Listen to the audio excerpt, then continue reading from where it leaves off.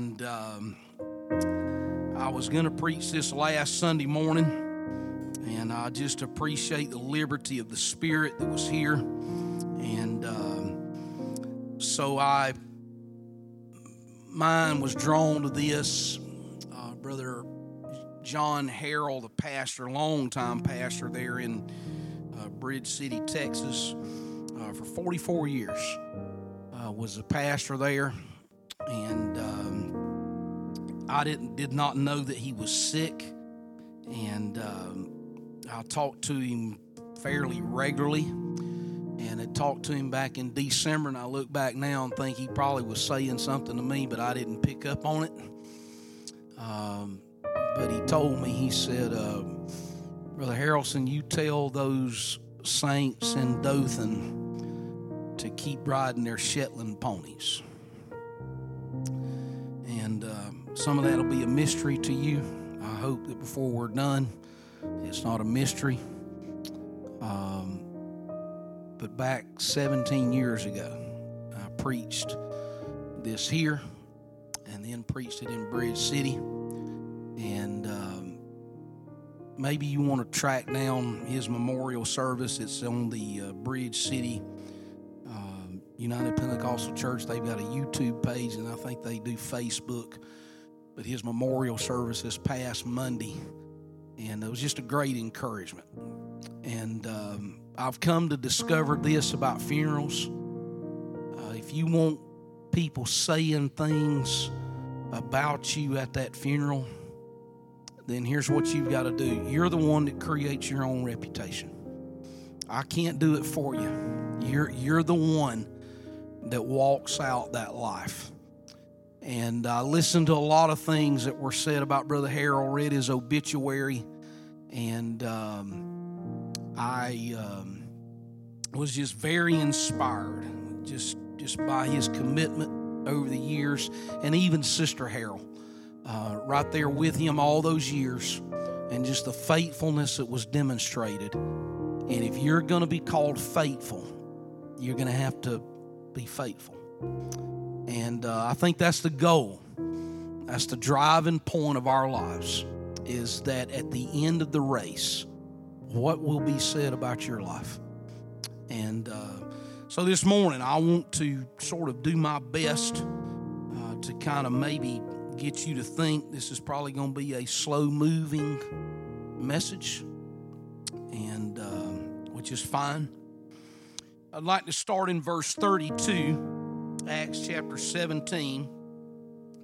The Bible says there, and when they heard of the resurrection of the dead, some mocked, and others said, we will hear thee again of this matter. So Paul departed from among them. Howbeit, certain men clave unto him and believed, among the which was Dionysius the Areopagite, and a woman named Damaris, and others with them. I want to focus in on that last phrase there in verse 34. And others with them.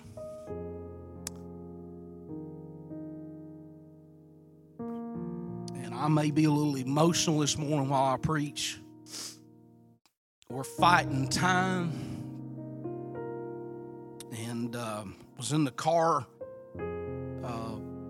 fair amount Sunday, Monday, and Tuesday to and from Bridge City, which is almost to Houston. And Brother Patterson mentioned this morning, of course I told my wife, I think Brother Patterson's going to outlive all of us. And Brother Patterson's 88. My parents are aging, and albeit it's not tomorrow, I don't think that they're, but there's some elders that are here that have been a great point of stability for me in my life. And we can't afford to miss that these elders are important to us. And there are others that I can include in that group.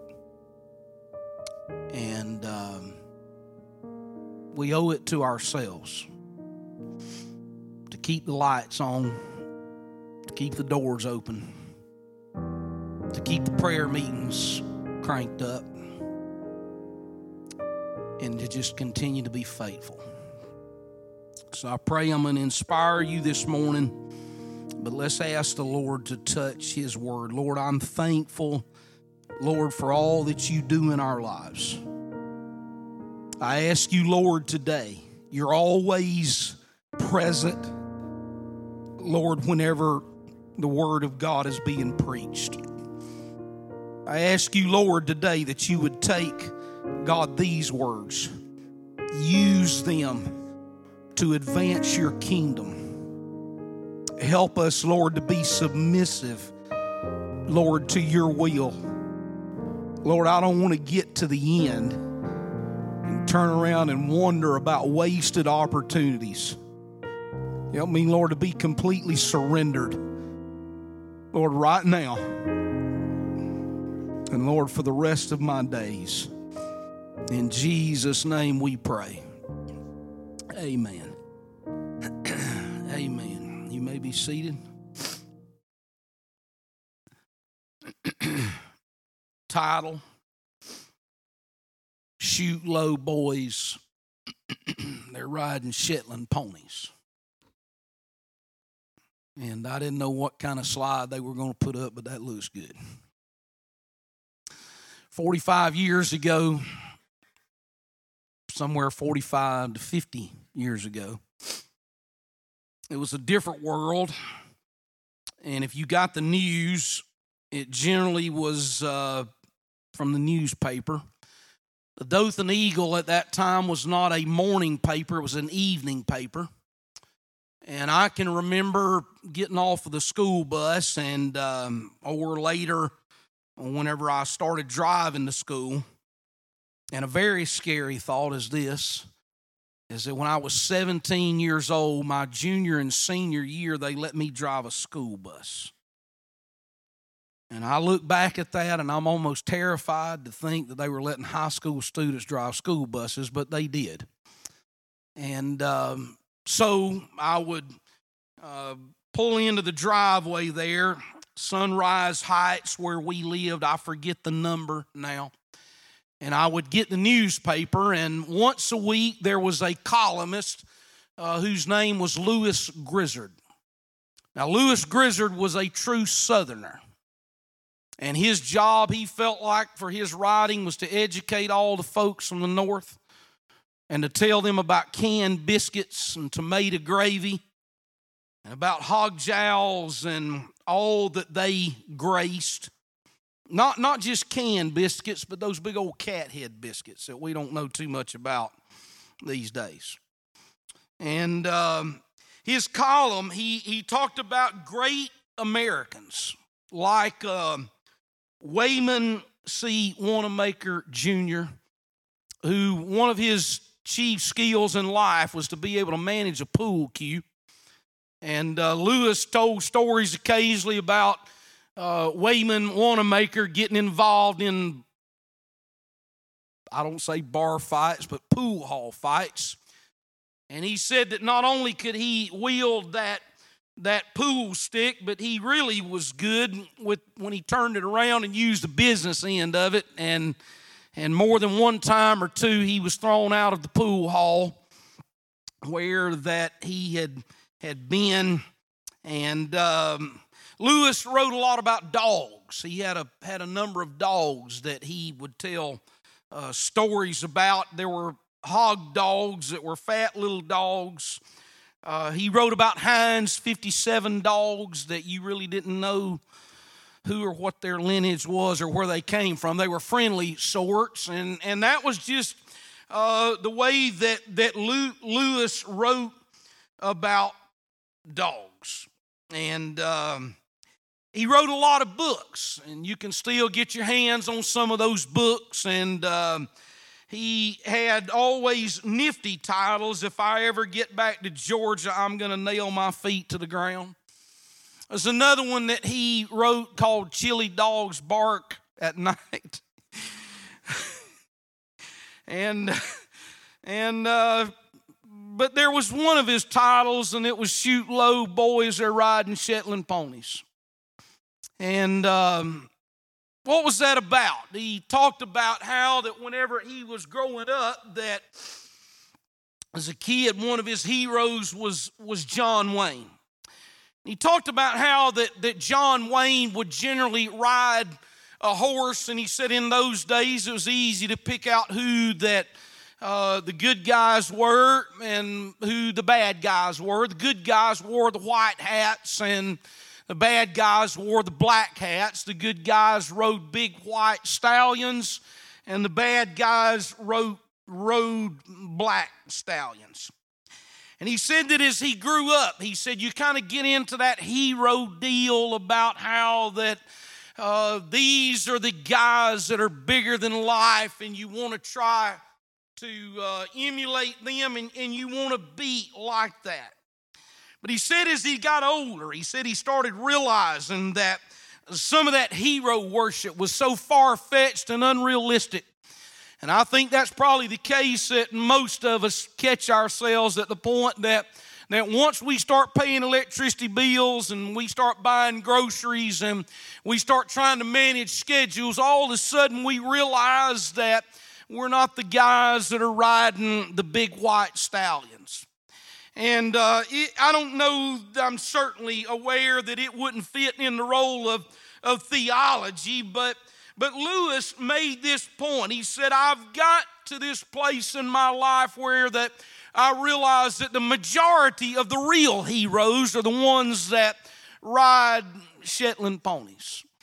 They're the people that just week in and week out. They're faithful in their marriage. They're there on their jobs. They come to church. They're willing to pay their tithes. They're willing to say that the church is an important place in my life. He said it was just the common people that they decide and determine that they're going to ride Shetland ponies. It's probably not going to be our lot in life to ride the white stallions and to be what we would term and call those that are important. And I think that most of us, that if we're willing to admit that we spend a lot of our time riding Shetland ponies, it's those little ponies that we end up being, that they end up being a part of our lives.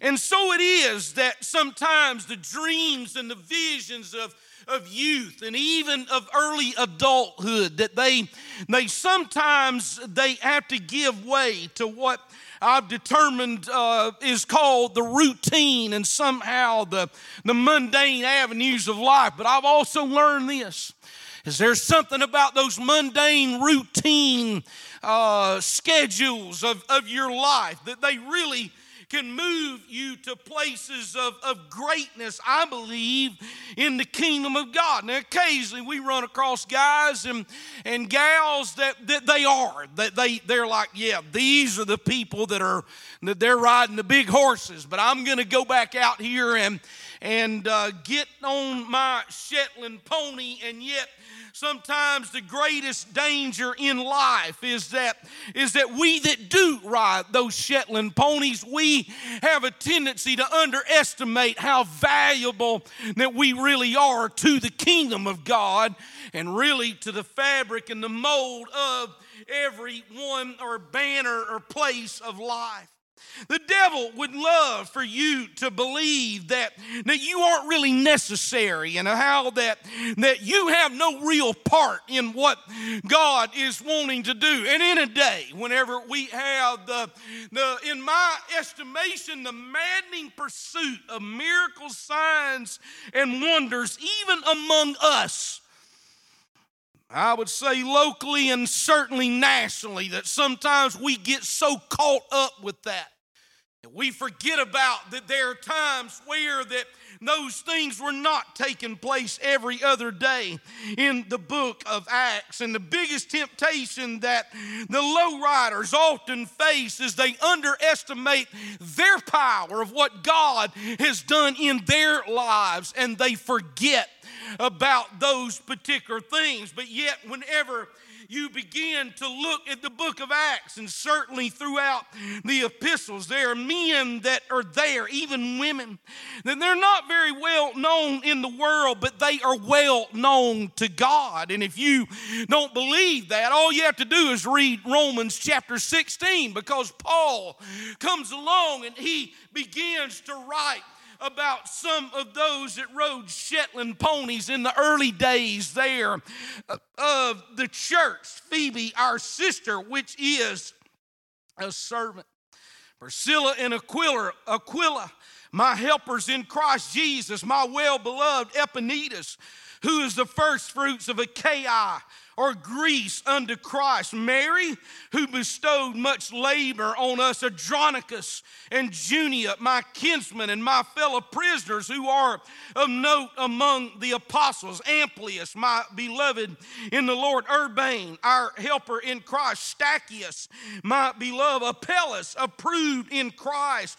Aristobulus and his household. You say, where are you getting those words? That's in Romans chapter 16. Whenever Paul is concluding that letter, he said, hey, I want to tell you, there are some of the average folks that they did their part, and because of that, this church is where it is at even now. He goes on, he talks about Herodian, my kinsman. He talks about the household of Narcissus, which was not certainly what we understand in our day today as narcissism. He talked about Tryphena and Tryphosa. He said they labor in the Lord. He talked about Persis, which labored much in the Lord. Rufus, chosen in the Lord. He goes on, Asyncritus, Phlegon, Hermas, Petrobus, Hermes, and the brethren which are with them. He talks about Philologus and Julia, Nereus and his sister, and Olympus, and all the saints which are with them. And he says, Timotheus, my work fellow. He talks about Lucius and Jason and Sosipater, my kinsman. He talks about Tertius, he said, who wrote this epistle. Gaius, who was my host. Erastus, the chamberlain of the city. And then he mentions, he says, it's Quartus. That's who he concludes. Quartus, what is he? Quartus is a brother, not a preacher, not a man that worked miracles, signs, and wonders, not a man that had these huge evangelistic crusades, but he was just a brother. Far more the world would try to say, or let. They would say, oh, these guys don't matter, but they do matter. Just like every single one of us here this morning, we matter. You think, well, I don't matter. No, that's a lie of the devil. That's a lie of the enemy to try to get on the inside of your mind, to try to tear everything that the Lord has put into your life and then try to tear it down. And you say, well, I'm not riding a white stallion. Well, welcome to the club. Welcome. My Shetland pony's tied up out back. He's red now. I don't know what color he'll be in 5 years, but I've ridden a silver one. I've ridden a white one. I'm riding a red one now. I'll ride. I don't know what color he'll be, but hear me out today that whenever you look at Scripture, and in Acts chapter 17, it picks up midway through Paul's second missionary journey. And the second missionary journey actually starts there in Acts chapter 15 and verse 41, and it ends there in Acts chapter 18 and verse 22. And so here was Paul. Paul was working there at on that point. He was there with Silas. They had built churches in with the Thessalonians. They had built a church there in Philippi. They had visited the Corinthian churches during that second missionary journey, but now they get to a place that's called Athens. And whenever they got to Athens, if you could really think, what would Athens look like? It'd be like New York City. It would be like Houston, Texas. It would be like Los Angeles, California. It'd be a big place. And yet when Paul walks in there, the Bible tells us that he was wholly moved. He was stoked up. about the idolatry that he saw there. And so when you look there at Athens, what was it that housed the Acropolis that was there? It was full of dead heroes that were there in the Acropolis. It was a place where that Mars Hill, it was kind of like the judicial body, if you want to say, the Supreme Court that was there. And Paul goes ambling into that place there in Athens. Athens hosted great works of art and education and law and medicine. Everything about Athens was the place that if you were somebody, that was where you wanted to spend your life and to live. And Athens was filled with the minds of brilliant people, Aristarchus and others that contributed to not only the sciences, but they contributed to medicine. And yet here's the thing, is that in the middle of Athens, despite all of the things that they had there, here is what we understand, that there was a huge spiritual void that was filled up there in that place. And so Paul walks in there into that place. And Paul, the Bible tells us that he began to dispute and he began to preach. Now that unnerves some people whenever they say he was disputing and he was debating. Oh yeah, the Apostle Paul. I have a feeling, I told my brother this week, I doubt that the majority of the American Apostolic Church would want to have Jesus or Paul as their pastor. I'll cough about twice on that. If you think I'm rough, oh dear God, you have no clue. Because here's the part that when Jesus and Paul walked in, they were clear, they were direct, and they were to the point, and they didn't make sure everybody had warm bottles and dry diapers and pacifiers nearby. They just spoke the truth. In our day, we have a tendency to want to shy away from that. But whenever you're facing false religion and false doctrine, here's what Paul does. He steps right in there in Athens and he begins to confront it. He begins to push back there. And he started preaching to him Jesus Christ and him crucified, and that the resurrection had taken place. Now, some of those people that were there, some of those inhabitants there, the Epicureans and the Stoics, they began to listen to him as what Paul had to say. But there again in them, their education got in their way, and they said, we don't believe this, Paul. In fact, here's one of the things that they made snide remarks about him. This, you seed picker, you nitpicker, you redneck, you hillbilly, you seed picker. And that was their response to him. Why was it? It was because I got a feeling that most of those people that were there were the guys that were riding the white stallions because of their human reasoning. They thought, you know what we're going to do? We're going to try to destroy the message that this great apostle is bringing to us here in our day. And if you think that that's not going on here in our world today, then I wish you would have been with me this past Wednesday, where that I observed literal spiritual warfare and spiritual darkness taking place at a meeting, a civic meeting here in our city, whenever they were trying to determine the content of some library books. And yet I looked at that and watched that, and in my mind I thought, this is what spiritual warfare looks like. This is what spiritual darkness looks like. And I believe the Lord just deeply impressed this on me back when I was standing in the back of that room listening to all of that stuff that was from Mars Hill. I thought to myself, or I believe the Lord impressed this on me, that spiritual darkness always fills in the void that strong preaching vacates.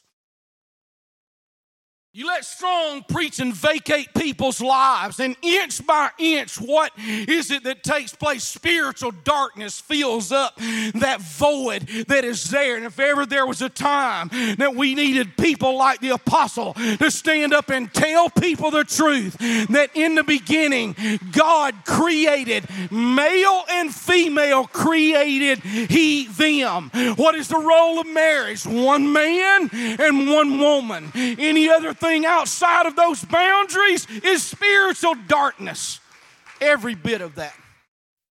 So I won't get sidetracked on that, but again, they tried to destroy the message there with human reason, and the more Paul preached, it seemed like that the more that seemed to have become stirred up. He preached heartily. He said, I want you to know this, that God is the one that made the world, and he wouldn't be confined to these heathen and man-made temples that you have built right here in Athens, that you have set up at this place. And in response to the message, again, the usual scoffers, that some of them were convinced by the Spirit, and some of them said, I want you to come back, Paul, and I want you to tell us a little more. And despite the opposition that Paul was faced with, the work of the Holy Ghost could not be stopped, and the Bible tells us that there were converts that were made there.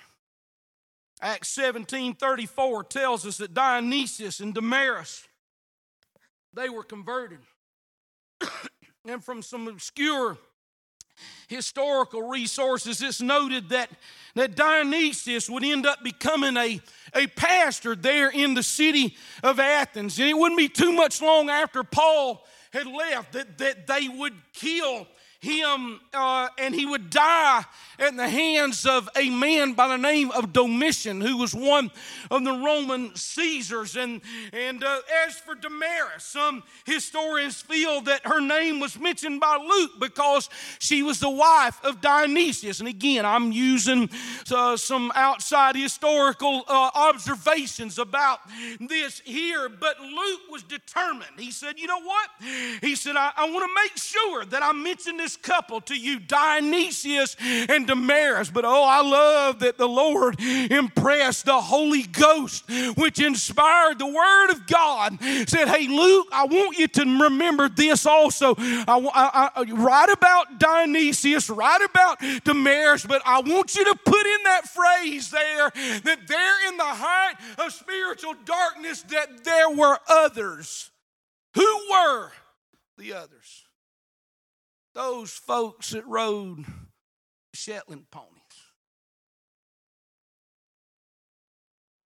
Y'all, I love people that ride Shetland ponies. And sometimes I think, man, so much is accomplished by people that ride Shetland ponies. Be careful of being around people that's always critical of the church. Be careful of getting around people that's always sometimes maligning and gossiping and criticizing and tearing down. That's just not good.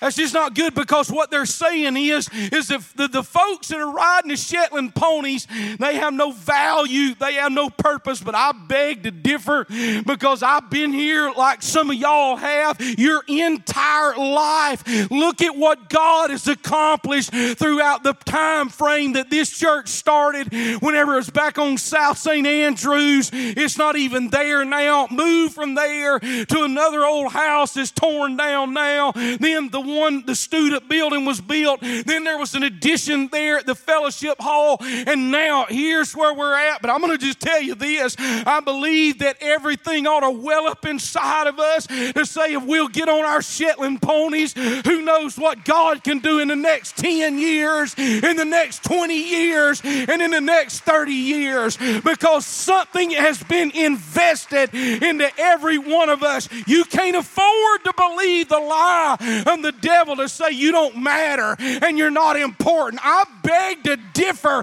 with that, because here's the thing. My value is not of myself, but it is the Spirit that is on the inside of me. And as long as that Spirit can be, like Jeremiah said, it's like a fire shut up in my bones, I'm going to tell you, God can do things. God can work miracles. God can build kingdoms. Not my kingdom, not your kingdom, but He can build His kingdom.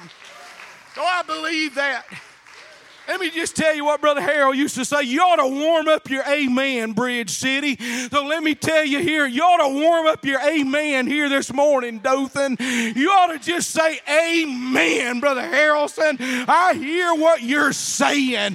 We're going to do the will of God. We may be behind everybody else, but we're riding our Shetland ponies. We may get there 5 minutes or 10 minutes after the rest of them. But you just know this, that when we get to the finish line, we're going to cross it. Stay on your Shetland pony, Dothan. Stay on it. Stay on it. God can do so much with you if you're willing to submit. And so by Luke's own admission, he tells us Paul was so troubled by what confronted him there in that city, wholly given to idolatry, pursuit of sensual pleasures. It was in a place where the clutches of the mind being exalted, that it was there. And this was the Athens that when you look, no documented miracles, no evidence of any church that I know Dionysus and Damaris, but it was not a thriving, powerful, it wasn't like Ephesus. It didn't have the problems. There is no letter that was written to the Athenians. There's no epistle that comes back, but yet Luke writes it in and says, and others. No records that they won any souls. No reports of any offerings that they sent to others. And yet you got to be careful that there's a trap. Don't ever fall into the trap of comparing yourself among yourself. Abby? Where's Abby at? Abby, stand up. Stand up, Abby. Y'all need to give Abby a hand.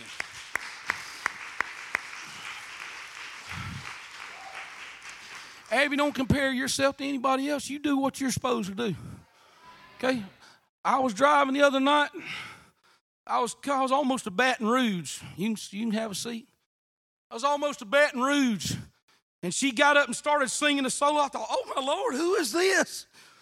I was so inspired. I wanted to stop the truck and take a lap around the truck, but I didn't do that because it was back-to-back traffic in Baton Rouge. But I thought to myself, my goodness, listen at what she's singing here to the church. But here's a trap, is that people can fall in and say, well, I don't do it like, I'm just not as good as such and so. Don't believe that. Get on your Shetland pony and just stay with it. If God's called you to pray, then be a prayer. If God's called you a preacher, then be a preacher. If God's called you a singer, then be a singer. If God's called you to be a parent, then be a parent or a spouse. Whatever you can do, don't fall into the trap of comparisons and say, man, I tell you, if we had this or if we had that, we would be so far. I'm telling you, that is a lie from the enemy here this morning. Do the will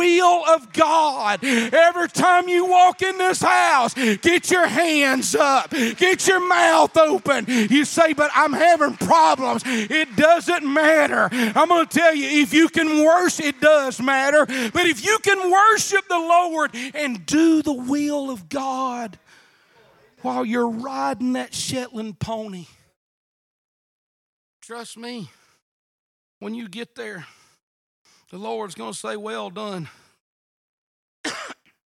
our good and faithful servant.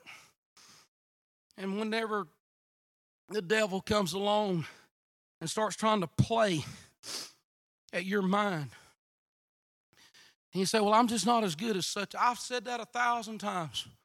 I know nobody else has said that before, but I know that I have. I've said, man, I told Brother Harold one time, he called me, well, how'd it go, Brother Harrelson? And I said, well, Brother Harold, here's how it went.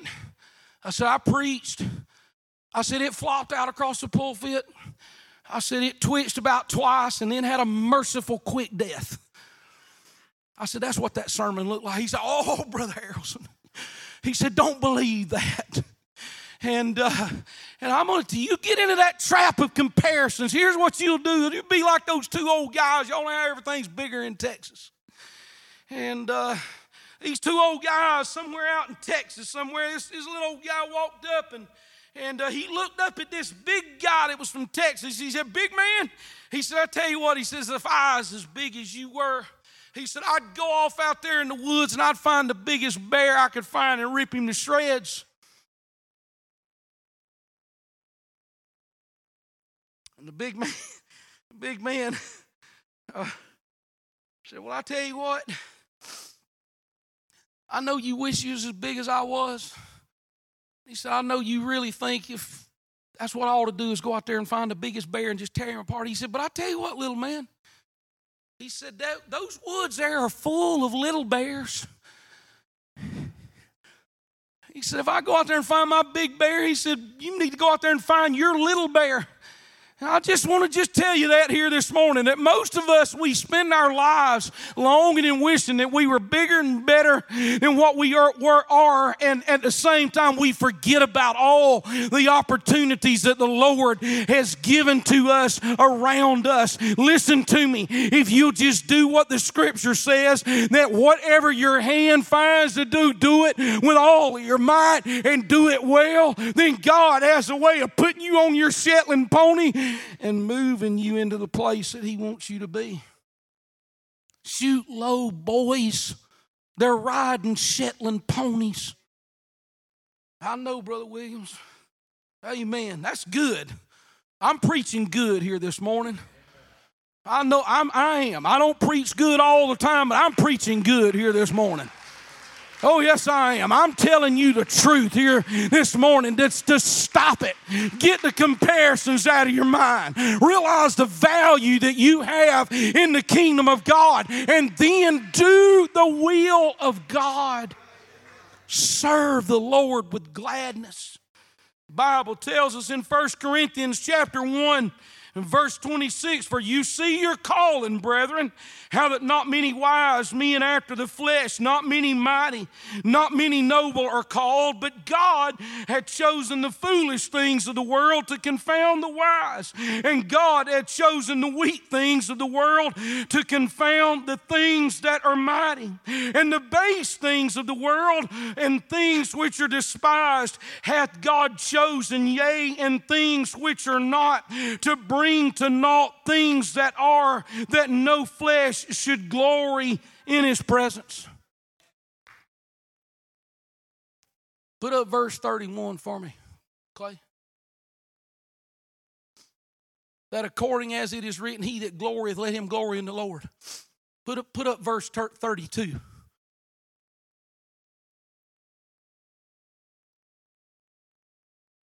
Verse 32. It's there. Let me tell you what verse 32 says. "Shoot low, boys, they're riding Shetland ponies." That's verse 32. Listen to me, church.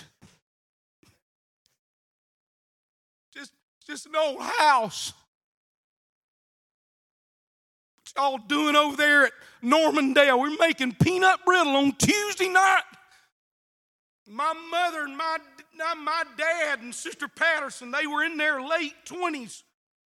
Hey, getting that, we make that stuff. I hate peanut brittle. Y'all be easy on me now, okay? Be easy on me. But I hate it. I can't stand peanut brittle. We make that stuff on Tuesday nights, and then on Wednesday morning we get in that demon-possessed Volkswagen van and we drive to Blakely and Donaldsonville and anywhere else, and they pull off and they stop. We stop at garages, service stations, everywhere else. And my dad would get me out, and I'd eat, I don't know, 4 or 5 years old, handful of peanut brittle, and we'd sell that peanut brittle. What were we doing? We're building a church. That's what we're doing. But you know what? We looked and we built the church like that back in the 70s. But come here and listen to me now. We may not be making peanut brittle now. We may not be selling barbecue now. But the same sacrifice that was required back in the 70s is going to be required in 2024. Come on, Dothan. Get on your Shetland pony and say, "I'm going to make a difference in the kingdom of God." Don't ever get to the place in your life where you say, I don't have to pay my dues anymore. If you ever get into that place, I'm going to tell you what, you'll get off your Shetland pony and you will never fulfill the potential of what God has in mind for your life. Amen. Amen. Let's stand.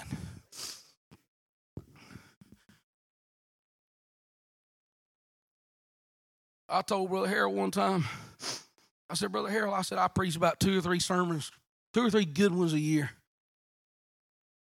I'm just going to tell y'all here this morning, I know it's only February and I only have 2 more to do, but this right here, what I preached to you this morning, it was good. Oh, yes, it is. You need to dust off the saddle of your Shetland pony and you say, well, I stop. Quit making comparisons. You may be, I'm just a little man. Go out there in the woods, find the little bears, tear the little ones apart, because here's what's going to happen in your life. As you tear the little ones apart, then the next thing the Lord say, you know what? I'm going to send them one a little bigger. And then when you get next beyond that bigger one, then the Lord's saying, you know what? I'm going to bring them a little bigger one. Because here's what Scripture says. We go from victory to victory. And yet the devil and our flesh try to beat our brains out. You don't matter. You're not important. Oh, yeah, you are. I pray this morning that the hooves of a whole bunch of Shetland ponies will thunder right here in this sanctuary. There's souls out there to be saved. There's power to walk in. There's a spirit that the Lord wants to invest in every single one of us. But you got to stay on your Shetland pony. Let's lift our hands to the Lord here this morning.